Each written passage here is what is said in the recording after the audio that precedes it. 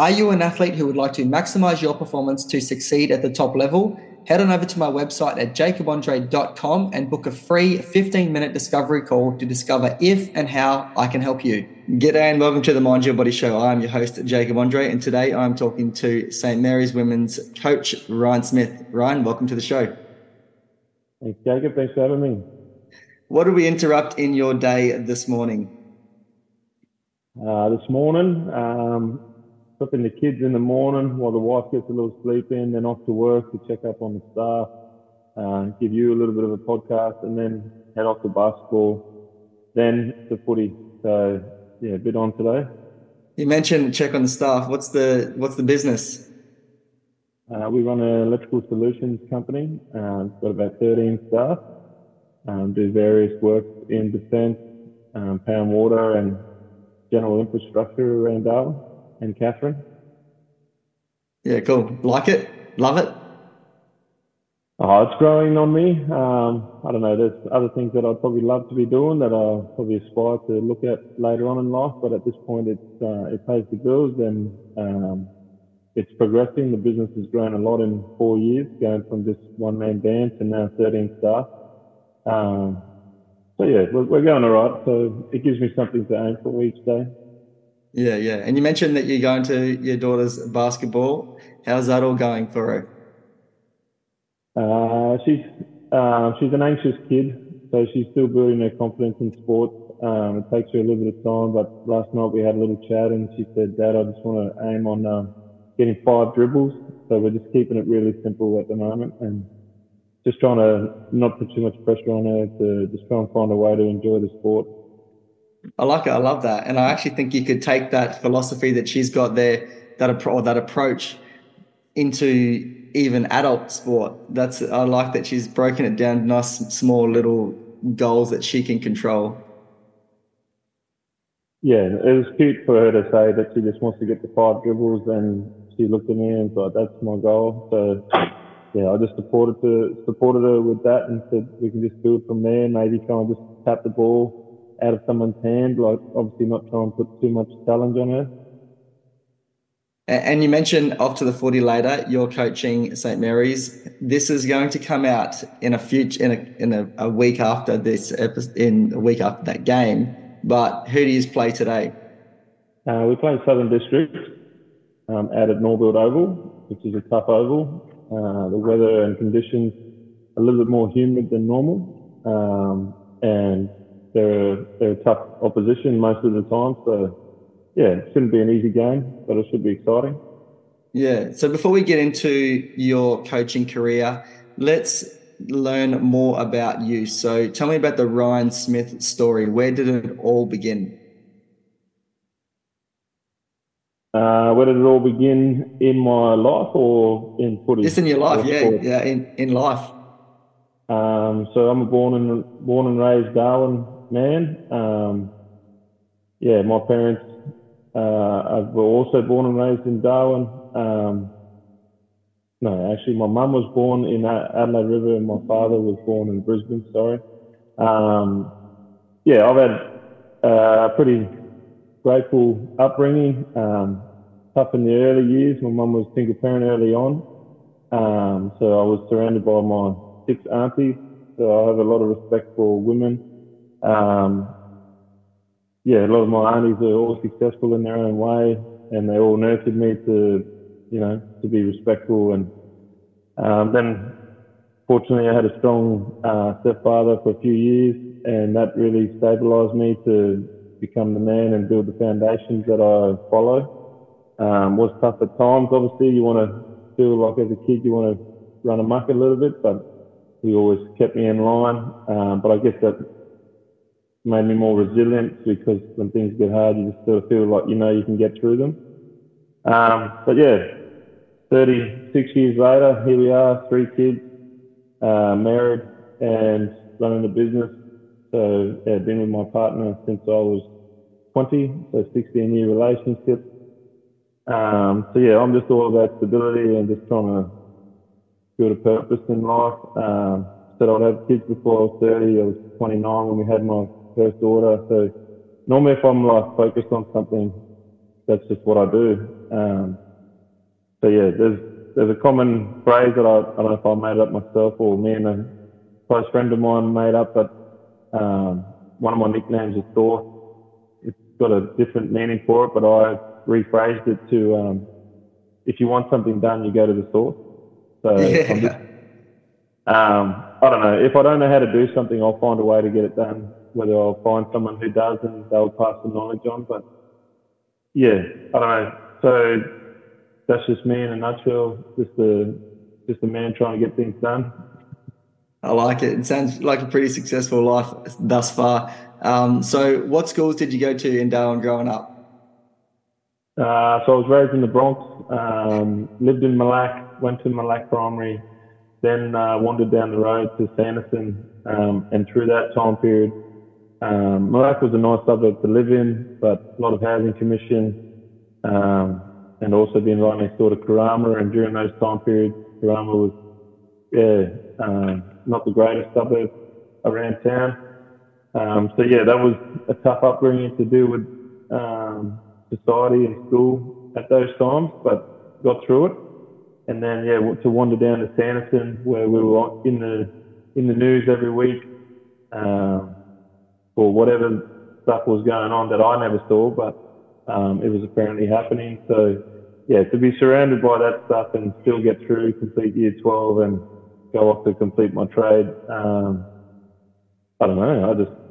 I don't know. I think it's just all about resilience and how you deal with different situations. So to be surrounded by that and not be influenced by it meant that I was either hanging around the right people or I was just making good decisions to not be involved in what was going on. Yeah, well, I actually, from when I was born, grew up in Karama. Then we moved out to Howard Springs. Dad built a house out there, and then moved back into Malacca, which is obviously, as you know, across the road from your house that you're referring to, which now Cyril Rioli lives in. Yeah, And yeah. so I know exactly what you're talking about. I didn't see a lot of that stuff either. Actually, my first day of school, I remember walking down the park from home up near where both the houses were through to Sanderson, along the back of Malak there. And this boy, my first day of grade 8, first day of high school, says to me, "Give me your lunch money." And I was like, "Dude, this is not America. What are you talking?" I had no lunch money. I had my little sandwich packed. And he didn't say nothing. I was like, "I got no money," and just kept walking. But yeah. Yeah. I think that what makes you resilient. Like I often, when you get certain humbug people asking you for money, I just I don't know, just calmly without feeling too much guilt, sort of say, "Hey mate, like I really don't have anything on me at the moment." Just like walk away. Whereas some people don't know how to handle that. Whether or not that was from the same situation as what you're referring to, that you just sort of grow to deal with it.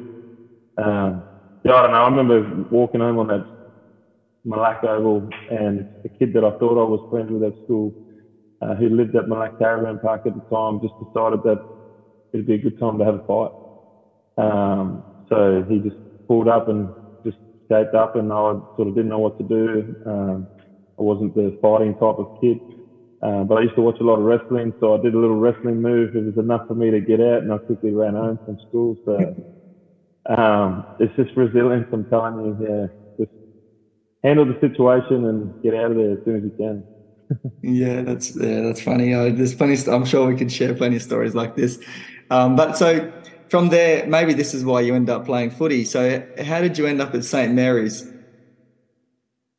I was very rugby union. That's where my birth father, he caretaker's rugby union. He went off to, when he met my mother, he went off to France and stayed there for a few years.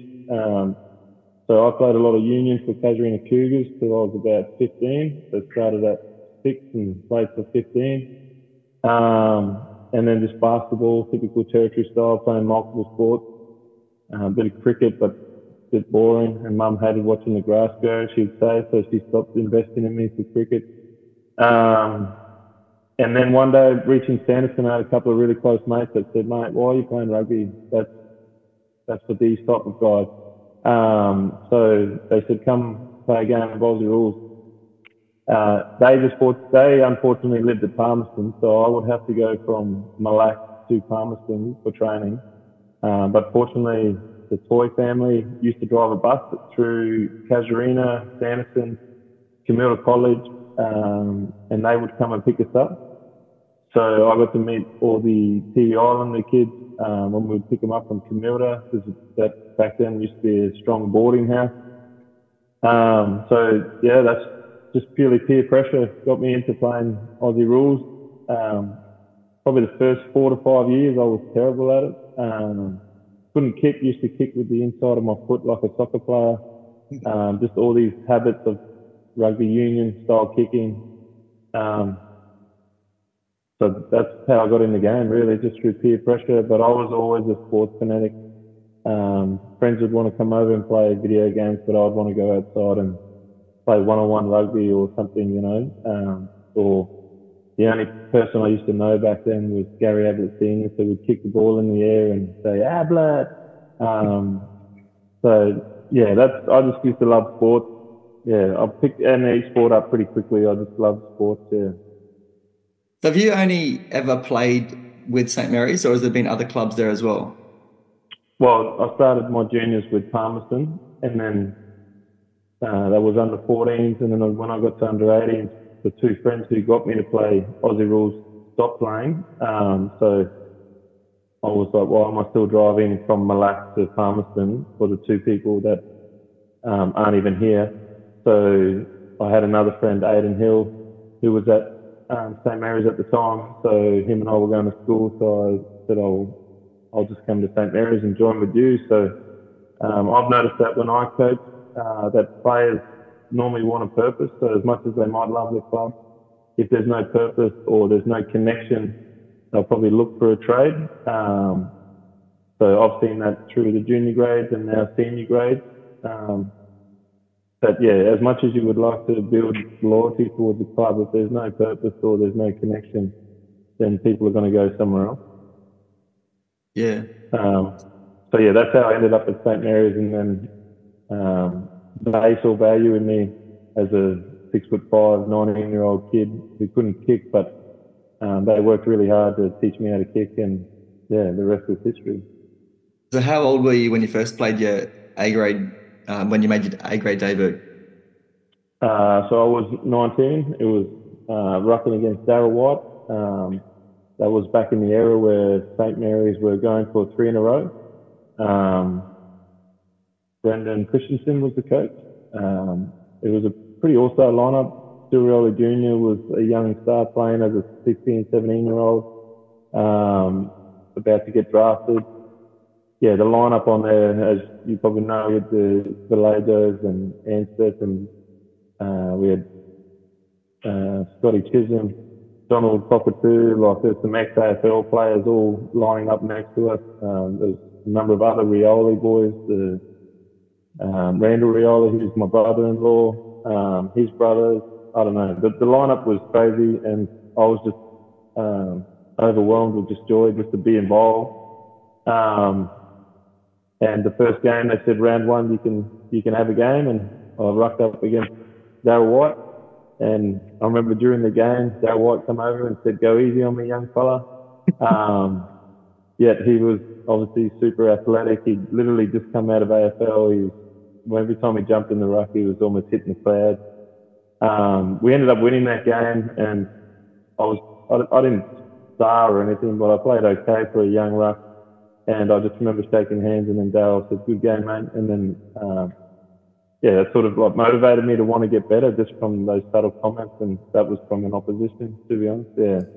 Are you an Aussie Rules footballer who would like to maximise your performance to succeed at the top level? My Australian Rules Football Dynamic Group Coaching Program is a 12-phase program that has been curated from my 15 plus years working as a strength and conditioning coach with local footballers right through to AFLW players at Adelaide and Richmond. To get instant access to my Australian Rules Football Dynamic Group Coaching Program, simply head on over to jacobandre.com/Australian-rules-football.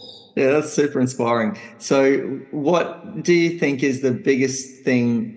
So in the last episode, we had Ricky Nolan, obviously was a coach, a ruck at St. Mary's, and then coach St. Mary's. What do you think biggest thing that a young ruckman needs to know coming through? What would you pass on in terms of knowledge? Well, that first year of mine was Ricky had a strong season, but it was also one of the seasons that the club was obviously looking. It seemed to be. I didn't notice much, but looking back at it, I can look at it. They seemed to be transitioning him out because he was older, but he was still playing quite well. So he was one of my mentors in my early days. But for a young ruck, for me, it's just about time and patience. There's a lot of common phrases from AFL level down to local level that say that a true ruckman doesn't find their form until late 20s. And my performance in my history out of 200 games would show that.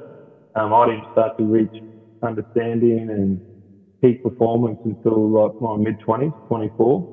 And then as I got older, I just became wiser, and I didn't have to be as athletic to still perform at the level I needed to fulfill the ruck role. So yeah, I stick by that information that I was given. If you're 18 through to 22, unless you're just a natural talent and things are going your way and you just really understand the game, I think you just need to be patient. Your body's still changing. Like I used to be a real skinny kid, between 95 to 100 kilos. Used to go to the gym with Johnny A and watch his biceps pop, but mine never did. So I think that our bodies take a little bit longer to develop. So yeah, just patience and resilience, to be honest. It's a hard role to play, very demanding at times. And yeah, you just got to adjust. The role is quite tricky, and you've got to be creative. So yeah, you're not going to know it overnight unless you're just a freak, basically. Yeah, so you mentioned Ricky Nolan, and you transitioning into the role from him as the coach, as the ruckman. He then later became coach. What coaches did you play under at St. Mary's, including Marty Christensen, your first one? So Brendan Christensen was the first year, and the second year he left. So then Warren Campbell came in. That was a tough year. We had a few turnover of players, and Warren was a young coach. We still made finals, but yeah, he had some tough comments for me. I had one bad game, and they might have been afraid of the worst ruckman he's ever seen. So that was comments from a coach to a young 20-year-old developing player who'd only started playing at 14. But these are the things that, for me and my character, I took on board.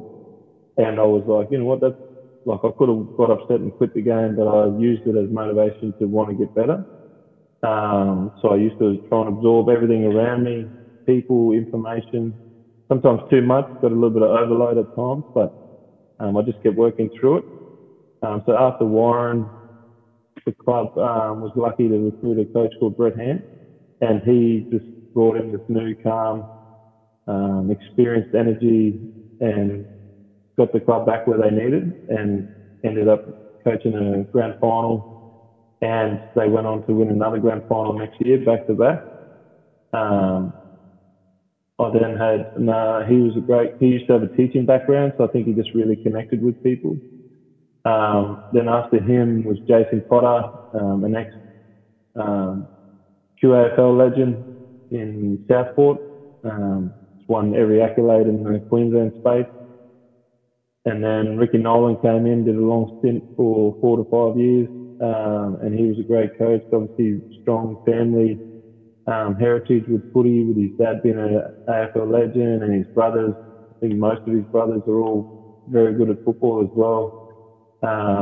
And also himself playing a lot of football. So he was really passionate. I think sometimes for me, I thought I would have really good games, and sometimes would be acknowledged from umpires, although we know umpires can't get it right, or from the spectators, yet I never really got that from Ricky. So I don't know if it was like a ruck looking at another ruck type mentality. Whereas my other coaches, especially like Jason Potter, who was a midfield coach, he would always praise games. So I don't know if it's just different perspectives. A midfielder looking at what a ruck can do is a bit more grateful, whereas a ruck looking at a ruck is a little bit more critical. I don't know. I'm just going to throw that out there because during Ricky's era, I thought I played well, but I never really saw the as much acknowledgement as what I maybe would have thought. But we still had some good success. I also had a lot of bad injury experiences. Also went through the Thunder era during that time, which was quite tough for players who were playing both NCSL and Thunder because they were trying to introduce restrictions and you could only play limited games and things. So during that era, I wasn't able to play as many games and was always getting impacted by Thunder requirements like maintaining my body and stuff like that. It also created more stress, so I actually got more stress-related injuries, stress fractures, etc. But one of my other favourite coaches, which was from Thunder, and I played with him at St Mary's, was Xavier Clark. He was just really calm, chilled, and had good execution. People could always connect and relate with him. So yeah, he was a good coach and a good friend of mine. Actually, we catch up whenever he's not too busy. Yeah. Oh, and then obviously most recently is Chopper. Yeah. Yeah. So how is the relationship with Chopper now? I know that you missed out on a grand final, and you're probably pretty upset about that with Chopper, someone that you've played a lot of footy with, and then for him to then coach you. How's the relationship with Chopper these days? Well, considering last year as a player, senior player, I hardly spoke to him. This year now, not playing and being co-partner in senior coaching, we talk 3, 4, 5 times a day. But I don't know, that's who I am. I just move on. So I was upset that I lost the granny. I did have 2 broken ribs. So, in his defense, he didn't want to take the risk. However, I did train the week before the granny, and I thought I trained pretty well. I might have been heavily dosed with painkillers, but I was driven to try and get my spot into the granny. So I think what I was most upset about, and I told him and the leadership group, was that I just wasn't given the chance to prove it. I would have maybe have liked to go down to the Thursday night training, and he could have belted me or he could have done anything. And if I had shown weakness, he could have used that to say, "Hey, Ryan, that's why we're not going to choose you." So when I was sort of decided on a Wednesday night that I wasn't going to be able to play, I sort of felt like I wasn't given the chance. And for everything I'd done, I just felt like I would have liked to have the chance to prove it. And they went on to win the granny, and you could almost say that maybe the backup ruck he played really well, but he also played very limited game time. So, if the roles were changed, would the broken ribs have impacted the amount of limited game time? I don't know. But they went on to win, and it's something that I just had to deal with. And it's not the first grand final I've missed out on. Obviously, injury has just riddled the era that I played in, considering they nearly played in every grand final every season. I'm grateful to have 3, but the Johnny A's and the Iggy's and Shannon Riolis and that, they're all sitting 7+ grannies. So yeah, some people never get it. I'm grateful I've got 3. I've got plenty more through other leagues. So yeah, you take what you can give in life, and injury just has riddled me. So yeah, how it is. Just move on, ride the punches, and keep going. Yeah. So what have you taken from your playing career into your coaching career? What philosophies do you have around coaching, particularly with coaching women? Well, coming from not knowing the game, I understand, and I understand there's different ways that you might have to get the message across. So I'm always trying to create different phrases or different methods, whether visual or hands-on, to allow them to understand, because like for them to want to play the game, they've only been like the AFL has only been around since 2017 for the women's space. So for them to look up to someone, it's only been around a handful of years. The league and NTFL has been around for just over 10 years, but originally only started with 4 teams. So when you look at pathways, there's been no junior grades, no pathways. So they're literally like grown women walking in onto the field and then expecting to be able to learn what someone at a young age has been shown for 20 years. So I understand that, because obviously I started at 15. So what my philosophy is that just to find different methods of communication. I pride myself on communication, terminology, and just patience and, again, resilience. But also I'm pretty pushy on them to be committed to the process. Someone who says, I want to be the best footballer, but they only train one night a week, and you ask him, well, do you do any extras, or do you practice? Do you have a football at home? And the answer is no, no, no. So then I sort of start to push them to say, well, if you're looking for me to want to get better, you're going to have to install some values for yourself and some methods that you can continue to get the repetitions that you need to improve. Same as reps and sets with weights, I guess. If you're not doing them often, you're not going to see the growth. So, but I try to work with them, let them borrow a footy. Sometimes I'll buy them a footy if they're worth investing in, or they're just good people. I don't know. That's all you can really do. But what do you think are the biggest things that women can do outside of training? So you say, like, you want them obviously to come to training to 2 nights a week or whatever number that you've got on offer that you're running. What's the biggest bang for buck that a female can do in particular? Anyone probably, like any young boy as well, but let's hone in on, women's footy here. What can they do outside of training to make them better? What's the number one thing? Well, I just think at the moment it's skill level. So they need to buy a footy, and they need to be touching the footy as much as they can. Grabbing friends, going down the oval, the old trick of walk around the house, kicking the footy up to yourself. Like, you just look at the young kids, you see the old videos. I think Phil recirculated them recently, of him running around as a young 6-year-old kicking the footy, and he was kicking the ball at 6 better than me or most people at 36. So for me, with women at the moment, it's that they just need to be more hands-on with the footy. Once they can build comfortability with the footy and executing skill, then you can transfer to other things, which would be your expertise, which is obviously foundations of strength and everything on that side of things with fitness and that. They're all building blocks, but you could be the fittest, the strongest person, which in the NTFL and even in the competition, AFL, there's people already like that. They're ex-Army or Air Force or PT trainers, and they're like, oh, I'm going to go play footy. And they can run all day, but they can't kick. You know what I mean? So I think that's why Danielle Ponner and a few others like her stand out, is they grew up around footy. So they can kick. They read the game. The TV Island girls, they just know football. It's instinctive on them. So that's what separates them from the rest. So if there was someone new that said, hey, I want to learn football, I would say, go buy footy, and old-fashioned, what your dad used to say to you, take the footy to bed, sleep with the footy, touch the footy. Yeah.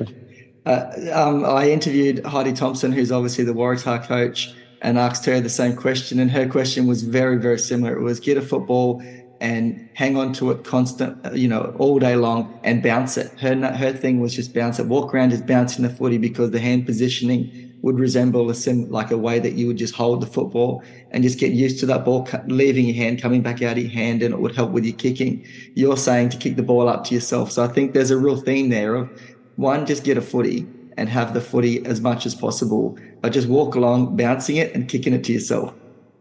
Yeah, and handballing to yourself. Just, I don't know, like when you went to school, all the better footballers, or when I went to school, they always had a football on them. You know what I mean? Like, I always looked at them across the room and go, oh, I wanted to be a good footballer, but I never brought a football. And then later on, I actually did, bring the old basketball, because I was more comfortable with basketball. So I try to be like those kids by bringing what I was good at and bring that to school. So, yeah, I just think that if women or girls want to strive to play AFL, they need to be following this good guidance from Heidi. So I think, simplicity, I think. How much crossover do you think there is between basketball? Because I think with football and basketball, it's probably those two sports cross over. For football, I think basketball crosses over the best. You look at someone like Scott Pendlebury, for example, Collingwood, really good basketballer. You look at Danielle Ponte, who you've already mentioned, phenomenal basketballer. I actually reckon she could make it in basketball if she wanted to. But their ball handling control, how much crossover is there between footy and basketball? I think there's a fair bit. I don't know if you know that Scott Pendlebury and Paddy Mills actually crossed their AIS scholarship. Oh, really? I didn't know that. Yeah, so Paddy Mills was on the pathway of playing AFL, and Scott Pendlebury had an AIS basketball scholarship. And during the 17, 18 or whatever age it was, they actually crossed scholarships. So Scott went on to play AFL and Paddy went on to play NBA. So yeah, that one's a cool story. But that answers your question there. There's a large range of things that are very similar in both sports. I think netball for the women's side, though, is probably the most common for them, the crossover. We've got a netballer from Catherine playing in our team, and her hand-eye coordination and agility is really good. I guess the only problem with her is she can often sometimes be caught flat-footed, and I think that's the downfall of netball compared to a basketball, which is a flowing sport. But just the hand-eye coordination and the agility work, I think that's what assists them with footy. But I don't know if there's another person in your similar industry. He's gone off to China. His name's Jacob Shannon, I think. Jake Shannon. And he came back and spoke to Daniel Hill, and he said that in China they built robotic around, they only align to one sport, and they're drilled for that sport to become an Olympic athlete for whatever that timeline is. But that's all they do. He said he would throw a tennis ball at an Olympic swimmer and they couldn't catch. They had poor hand-eye coordination. So he and a few of the other experts were saying that they feel that at a young age we should be exposing kids to multiple sports, swimming, running, team sports, ball sports, up until a certain age, and then they move into their key sport, just so that you can get a vast range of skill sets. What I'm getting to is I think soccer should maybe be included to that. The Vallejo family were raised around soccer. There's a lot of great ex-soccer players that end up becoming good footballers. I think with soccer, though, it's just the kicking technique can be hard, whereas Aussie rules is more of a straight leg kick, whereas the soccer is more of a rounded kick. But just the whole point around coordination by foot and the speed work and stuff can be beneficial for Aussie rules. Yeah, absolutely. I agree completely with the multifaceted approach to sport. I think the more sport you can play as a kid, the more varied sport, the better you're going to be. And soccer definitely for footy. I think you got the basketball for your hand control, but soccer for your foot control. You mentioned the Vallejos. You got Ryan Ayres as well, who was a very good soccer player and played union as a young boy, like yourself. And the Casemiro family. Yeah, I think it's the more you can play of varied sports, the better. But those two in particular for footy, soccer and basketball. Yeah.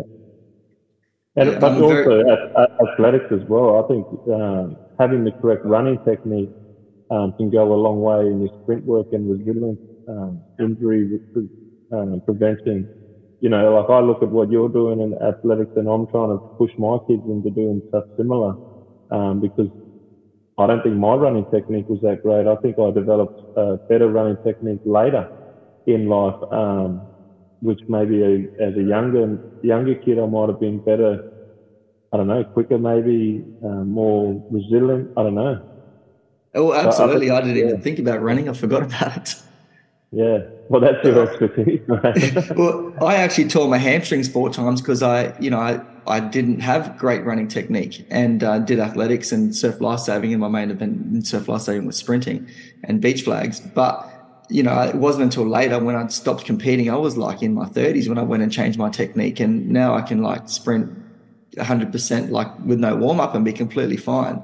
So running mechanics, it's huge. It's such a big thing. And what's the number one thing you do in a game of football more than anything else? It's running. You run more than you kick and you mark.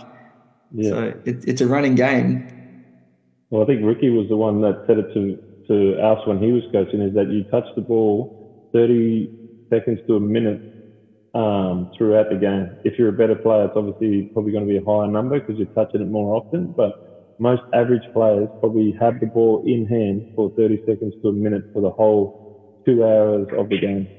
Yeah, it's crazy. And even like his video program, Sports Clip Maker, I remember using that with the 2 clubs I worked with doing fitness at.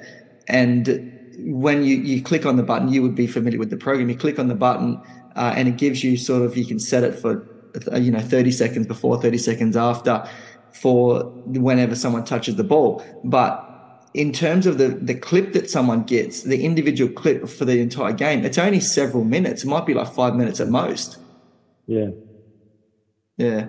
I'm very conscious of time because you've got to get off. Speaking about crossover sports with kids playing, you've got to get off to your daughter's basketball game. So do we have a quick time for this at 10 and 10 before we wrap up? Yep, go for it. All righty. Number 1, first thing that comes to mind, Ryan, when you think of small goals. Difficult. This is in relation to your daughter with her 5 dribbles today. Hopefully she gets them. Number 2, growing up in Darwin. I don't know. Fun, yeah. Number 3, sauce.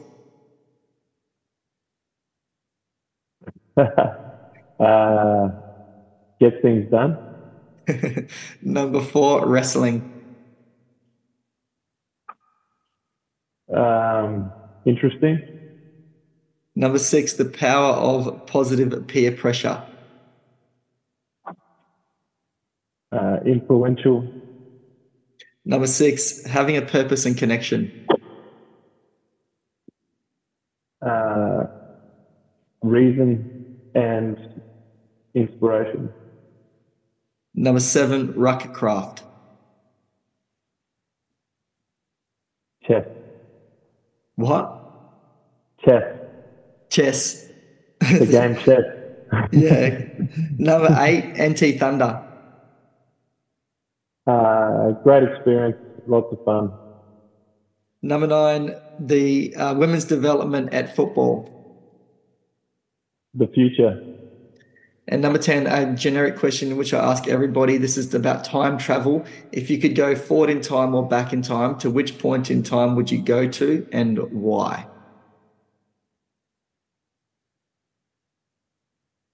I would go back to a young teenager and tell him to chill out and to just live a bit.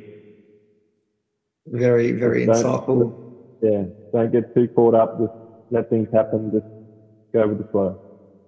Awesome. I love it. Ryan, I just want to acknowledge you for all the work that you do in the women's space coaching right now. Best of luck with the coaching this season at St. Mary's, and thank you so much for your time today on the Mind Your Body Show. Thanks, Jacob. I'll see you at the next episode. What's the most overlooked part of running but the most important? Your mechanics. My new course, Running Mechanics 101, is a 9-module course which will teach you how to run more efficiently and effectively. For free, instant access, simply head on over to jacobandre.com.